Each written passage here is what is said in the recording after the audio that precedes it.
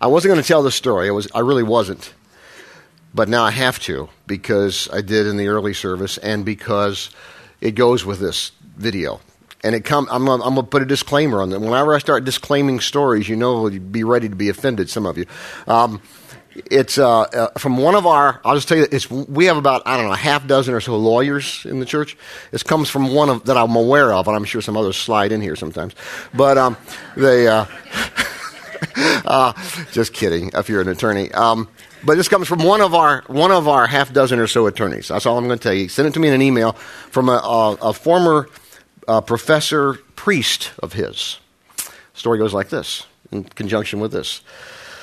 Guy goes to pearly gates, dies. St. Peter meets him at the pearly gates, and he says, "Why should we let you in?" He said, "Well, one time," he was thinking really hard. One time I bought a cup of coffee for $1, and it was only 50 cents, and I threw the other 50 cents at a homeless guy right there and gave it to him. Peter said, "Well, that's a good start. And what else?" And the guy said, "Well, one time I gave $1. Oh, I bought a sandwich for $1. And I ate half of it and gave the rest to some homeless guy." And St. Peter said, "What else?" He said, "That's all I got." St. Peter says, "That's kind of tough. I don't know. Let me go talk to Jesus." So St. Peter goes and talks to Jesus, okay?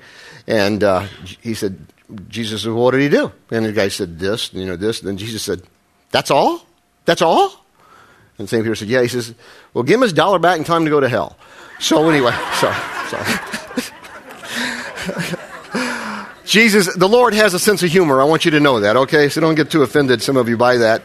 But that's exactly the type of thing that I'm trying to counter with the teaching we've had this will be the 4th week on giving. Because there are people who think, not quite that crazy, but in terms of, that somehow there's going to be this confrontation in heaven and Peter and Jesus are going to, does this guy get in? And that's not it at all. It's not it at all, and I've said that over and over and over again. If this is your first Sunday at Renaissance, I want another disclaimer. We don't ever talk about giving, but we have for 4 straight weeks. Give is a 4-letter word is our title of our series. I'll tell you more about that in a second. Does your wallet have a heart? Hang on to that thought for a moment, all right? What's really important here is the understanding that you have, or that you need to have if you don't have, from the Bible about what giving really is. How it works. Let me give you a quote from one great, I almost said a great American, a great leader, not an American, but a great leader. Did a lot of good things for America, but a great leader, Margaret Thatcher.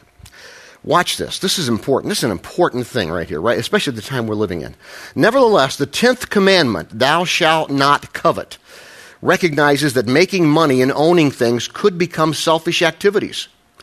She goes on to say, "But it is not the creation of wealth that is wrong, but love of money for its own sake. The spiritual dimension comes in deciding what one does with the wealth. How could we respond to the many calls for help?" Watch this. This is so good. "How could we respond to the many calls for help or invest for the future or support the wonderful artists or craftsmen whose work also glorifies God unless we had first worked hard and used our talents to create the necessary wealth?" That's a great question right there. And the thing that Thatcher does there, she has us understand this whole attitude toward wealth. By the way, the thing that I like about that, in light of the present age that we live in, I mean, if somebody were to walk in here, or you were to see somebody down here on the street, and they were disheveled, and they were unkempt, and kind of curmudgeony looking, and kind of dirty, and clothes were torn, you might make some kind of, I don't think anybody here would, but you might make a judgment of, gosh, they're poor people, man. What's wrong with them? And that would be wrong in making a judgment. Well, it seems to be okay to say if a guy works on Wall Street and makes a pretty decent-sized bonus because he works really hard and creates some money for them, all of a sudden this guy is like from the pit of hell, in the society in which we live right now. I talked to a couple guys after the first service, and a couple of them, both of them work on the Wall Street, and they were like, it has become a very tough thing to be creative. When people ask me what I do, I don't want to say Wall Street. He said, I'm trying to figure out some other thing to say so they don't look at me with, like, are you one of those, whatever. It's just as wrong to judge people because they're poor or they're rich or the color of their skin or the class they come from. Judgment is wrong. Just as much for one as it is the other. Don't forget that. Putting one class against another class is wrong. I don't care who it does it. I don't care when it's wrong, according to Jesus. And you need to hear that. And you need to hear that from a pastor of a church who have people on the far left and the far right. And people that represent many different walks of life. We don't need to go there. Most of us understand that when it comes to racial things or other things. Somehow or another, and maybe it's the media, I don't know. Maybe it's Nancy Pelosi. I don't know whose fault it is, but whomever, I don't know. But it's wrong to judge people. That doesn't mean there aren't things that happen in many different areas of life, including Wall Street, that are wrong. Doesn't mean those things, there's wrong anywhere you want to go. And I think we all know that. Thatcher's point, though, I think is very important, and that is wealth is not bad. Why else would we be able to do some of the things we can to help support artists and craftsmen, as she says there? This series has been about that. It's not been about the evil of wealth, because the Bible doesn't say it's evil. And it's not been about trying to pry some money away from you to get you to give it to God's kingdom or to Renaissance Church. It's not been about that. It's been about the attitude that we have toward our wealth, whatever that is. And we all have some. Some, obviously, a lot more than others. But it's still your attitude. And the funny thing about this is that people don't realize you can be at the lower end of the food chain income-wise, and you can have just as big of a problem with money as the guy or the lady who has millions and millions and millions.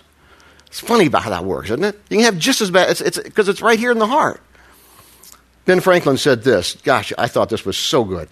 He does not possess wealth that allows it to possess him. That's just a great thought. My efforts in this series, many different purposes, but most importantly, I just want you to be exposed to the biblical teaching on giving, because it's just not getting taught anywhere. And especially in the church. Explain that to me sometime. I don't understand that. It's not being taught. Just the simple principles of Scripture. And it ticks me off. I don't mind telling you. We've had this is our fourth week. We started off talking about where's your trust? Because it's kind of hard to give if you're afraid of running out. But if your trust is with God, you realize He's going to supply. How much is enough? We talked about that the second week. How much is enough? It really comes down to contentedness, because discontent people have a very difficult time giving. In fact, discontent people are takers. They're not givers. They take. They take up everything. They take all the energy in the room, all the life in the room. And a lot of people aren't giving people because they're just miserable and discontent. And contentment only comes one way: through a relationship with God through Jesus Christ. That's the only way. Last week we talked about obligation or offering. We got into percentages and what does the Bible say about that, and how much are you supposed to give? And we learned, if you were here, that at one point in the Old Testament people gave it somewhere in the area between 20 and 25% a year of their income. And if you were here, you heard me say everybody in Renaissance Church needs to give 25%. Net, not gross. Net, no. I didn't say that if you weren't here. What I did say was this: God wants 100% of you. He wants 100% of you.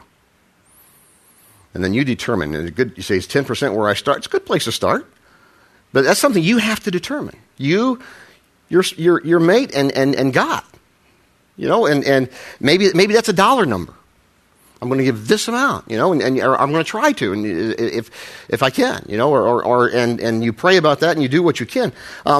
So we come to this today, and I want to talk more about that in just a second. Does your wallet have a heart? And what kind of question is that? And where does that come from? And somebody said, did you make that up? I think I did, but I think I might have had some help with that one. I can't remember. But Here's the thing. I touched on this last week. I want to touch on it right now. The Bible teaches you are to give from your heart and you are to give cheerfully. The Bible teaches that. There's no question about that. There's no other way you can interpret that. There's no other way you can parse that verb. The Bible teaches you're to give from your heart. You are to give cheerfully. Now, let me show you that. We did this last week, but I'm going to talk about it from a little different aspect. 2 Corinthians chapter 9, we saw these verses last week. You must each decide in your heart. See that? You must each decide in your heart how much to give. And don't give reluctantly or in response to pressure. For God loves a person who gives cheerfully, and God will generously provide all you need. Then you will always have everything you need and plenty left over to share with others. That's the biblical principle. So somebody might be here and they might say, you know what, I'm not doing that, Rich. I can't give cheerfully. Having a real hard time with that. What's wrong with me? Well, there might be more than this, but I sort of came to 4 reasons why one may not be able to give, can't, or won't give cheerfully. 4 reasons that I came up with. And you can probably come up with more, but here's the reasons to generalize. Here's the reasons I came up with. One reason would be you just don't care. You don't care about God. You don't care about church. And if you're in that particular situation, then you shouldn't give. And you've heard us say many times, heard me say many times, that one of the reasons we don't pass an offering plate is because we don't want people to give out of obligation. We don't want them to give out of guilt. We want them to give because they want to. And it's part of worship. Honoring God with what He's already given you and just giving Him back to Him, basically. But if you don't care about God, or even if you're just checking things out to see what you believe about God, you may not, and you don't want to give, then you shouldn't. You really shouldn't. I'm serious about that.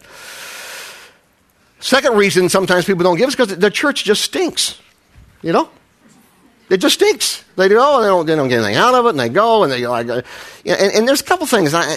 There's a side of me that wants to say, well, if that's the case, just don't give. But that's not quite. Somebody challenged me on that. That's not quite exactly right either, because therefore you could take that. Well, if Rich didn't have a good message, or if Steve sang off key, we probably aren't going to give this Sunday. So there's a lot greater chance of Rich having a bad message than there is of Steve singing off key. Let me just tell you that. But that's so that obviously you can't carry that on out because that's not true. No, the truth is though, if you're part of a church, and I'm talking because we have people at Renaissance every Sunday who are part of other churches. We love you coming here, we really do. But if you're part of a church that is not engaging and it's kind of boring, and you really need to think about that. What am I going to do about that? Maybe I need to move. Maybe I need to go to a cool church. No, I didn't say that. Maybe but there is, it's part of worship, and sometimes even in a cool church, things aren't always just the way we try to make them. We work pretty hard at that here, but even then sometimes it falls flat. So there's a thing that you got to think about, but for the most part, it's got to be something you believe in. It's got to be someplace where you get a bit of a spiritual charge, if you want to put it that way, some spiritual food to think about, to pray about. To engage your life, to work in your life as a person, as a family, as a whatever, single person, whatever you might be. So that's the second thing. The church think through that whole thing. The church stinks. Third reason you may not give or can't give cheerfully. Third reason is you just might be a selfish pig. You just might be a selfish pig. Those two words kind of go together, don't they? Selfish pig. I mean, it doesn't work if you say selfish cow or selfish pig. Anyway, it just works. Here's the thing about that. And part of that is you don't understand, possibly, that your life isn't your own, that what you have is not your own, that your talents, your ability to even make money is not your own. God gave you that, and you don't understand that because you're so self-absorbed. Well, I think you know the issue here. You probably need a change of heart. You need a change of heart. Only God can do that. But you might need to deal with that. Okay, you say, well, is there a fourth one? I hope I'm not a selfish pig. Is there a fourth option? Some reasons that people can't or don't give cheerfully. Don't care, church stinks, selfish pig. Fourth one. Maybe you've never been challenged. And I think that's true for a lot of you. And there's only one place to point for that blame. That'd be right here. Maybe you've never been challenged. Maybe the pastor's never just stood here and just said, you need to do this. It's the right thing to do, and you'll be blessed by it. Because that is the truth. It's also part of worship. Giving back to God what he has given to you. And you need to be challenged to do that. You need to really think about that if you don't. And if you haven't, you really need to think about that. And maybe even if you need to up it a little bit. Here's the thing. Sometimes we get into this thing, and you look around and you see other people and you say, well, I'm just a kind of a little, I'm low in the food chain here. My little 2 bits not going to really help that much. That would be a really wrong attitude. Last week, the reason I went into that story in the Gospels, if you were here, if you weren't, you can pick it up online. I went into a very brief little story in the Gospels about the widow who gave all she had, which was basically 2 cents in our vernacular. And how Jesus said she gave more than those who gave a whole lot more money because she gave all she had. And this is a real sticky wicket, and I realize that. And I want to be very blunt about this. A few years ago, we did a little thing. It wasn't on a Sunday morning, but it was about for those who had been coming to Renaissance, just to say, we need your help to help us and so forth. And we were very open about the budget, which we are anyway, but much more than we would ever be in a service. We were very putting it out on the screen and everything. But one of the things somebody did, and these numbers no longer work because we've grown quite a bit since then in terms of numbers, but one of the things that we did was somebody broke it down. I don't know who, somebody really smart, broke down how much it cost each family at that time, how much it cost each family to come to Renaissance, with the annual budget and so forth. You finance guys are looking at me and saying, how hard is that? It's hard for a guy like me, okay? Some of you guys can do it in your head, I realize. But anyway, I was impressed by it, but they broke this whole thing down. How much it cost, for your family to come to Renaissance a year, if you were to give that. At that time, I don't know what it is now. At that time, the number was $8,000 a year, is what it cost each family to come to Renaissance, what the hard number was. And we put that out. We didn't put that out on a Sunday morning. We did that on this other thing. It's a Saturday night, I think. And it really bothered me. And I didn't really want to. Well, I didn't have a strong opinion about it. I was kind of nervous about doing that because I knew there were some people who couldn't do that. And sure enough, I had a conversation with 4 or 5 different individuals who were and they weren't mad at us. They were just very hurt. They were in the sense that they were like, I can't do that. And I was like, listen, I know that. And this was individual conversations. And I said, I understand that. I said, I don't know how much you're making. It's none of my business. I don't need to know. But that's not the purpose of that. It was just to give you some ballpark figure. And maybe you can only do 4. Well, somebody else will do 12. Does that work? Is that the right numbers? Help me with this. Maybe you can do 2, and the other person would do, what? 12. Okay. So he's a finance guy. Anyway, you understand my point. And so you do what you can, okay? You do what you can, and you do what you determine is possible with your situation, particularly as you pray about it and pray about it. And don't misunderstand. God's not going to send you a number out of the sky, but He's going to give you some peace about what you can do. So be encouraged, okay? Think about that and let that be the call. Let that be a challenge to you. That's all I ask. Let that be a challenge to you. Here's the thing, though. I want to be very clear about this. You cannot sustain a life of giving if your heart is not involved or engaged. You can't do it. It's not going to be consistent. Let me put it to you a different way. Sustaining a life of giving is only possible when your heart is involved. Only one person can change a heart, and it's not you. It's God Almighty. And when I talk about a life of giving, I'm not just talking about money. And I hope you understand that. I mean, because a life of giving is a characterization of an individual. It involves their money. It involves their talents. It involves their gifts. It involves their time. It involves the whole package. Why? Because God wants 100% of you. Because Jesus came to give you life. You need to believe in what you're giving to. You need to understand giving is meaningful. You need to understand you don't want to give thoughtlessly. I mean, all that's involved with all this. Let me read to you one other passage from Matthew Steve alluded to it earlier. Matthew chapter 6. Don't store up treasures here on earth where they can be eaten by moths and get rusty and where thieves can break in and steal. Store your treasures in heaven where they will never become moth-eaten or rusty and where they will be safe from thieves. Wherever your treasure is, there your heart and thoughts will also be. Where's your treasure? That's what you need to ask yourself. How important is this thing of faith to you and all that's around that? As when we talk about the giving, particularly of to the kingdom, not just charities and other things that you might give to throughout the year. Sustaining a life of giving is possible only when your heart is engaged. And only God can change your heart. Let me show you one great illustration from the Bible, Old Testament. This is like amazing story. Moses leading the people of Israel, children of Israel. He's leading them, and they're going to build a tabernacle. Now, I'm not going to go into all the theological differences between a tabernacle. For our purposes here, we could just say it's like, they're building a house of worship. Okay, and they need a place. They're in a new place, and they're doing that. So here's what happens. We're in Exodus chapter 35. Moses said to the whole community of Israel, "This is what the Lord has commanded.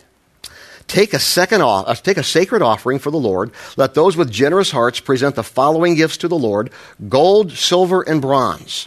And he goes through a whole bunch of other stuff after that. We'll just skip over, linens and purple cloths and stuff like that. And then he says, verse 10, "Come, all of you who are gifted craftsmen." He doesn't leave it with just bringing money or stuff of value. He's those of you who are gifted craftsmen, construct everything that the Lord has commanded. Those of you who have other gifts with what you can do, bring that too. That's part of the issue. We have people who we can do more on this. Let me just tell you, but to give you an example, we have some of our creative people help out who aren't on staff, help Steve with some of the things that you see up here, giving what they can give. Pretty tough when they're out of a show, you know what I mean? They can tell you about that, though. So they give what they can give. It's great. That's what he said. Those of you craftsmen, bring those gifts, too. Keep going. Verse 20. "So the whole community of Israel left Moses, and they returned to their tents." Watch. Verse 21. "All whose hearts were stirred and whose spirits were moved came and brought their sacred offerings to the Lord. They brought all the materials needed for the tabernacle, for the performance of its rituals, for all the sacred garments. Both men and women came, all whose hearts were willing. They brought to the Lord their offerings of gold brooches, earrings, rings from their fingers and toes, necklaces. They presented gold objects of every kind as a special offering to the Lord." Watch this. Last part, we skip down a few verses. "So the people of Israel, every man and woman," isn't that good? He talks about women too.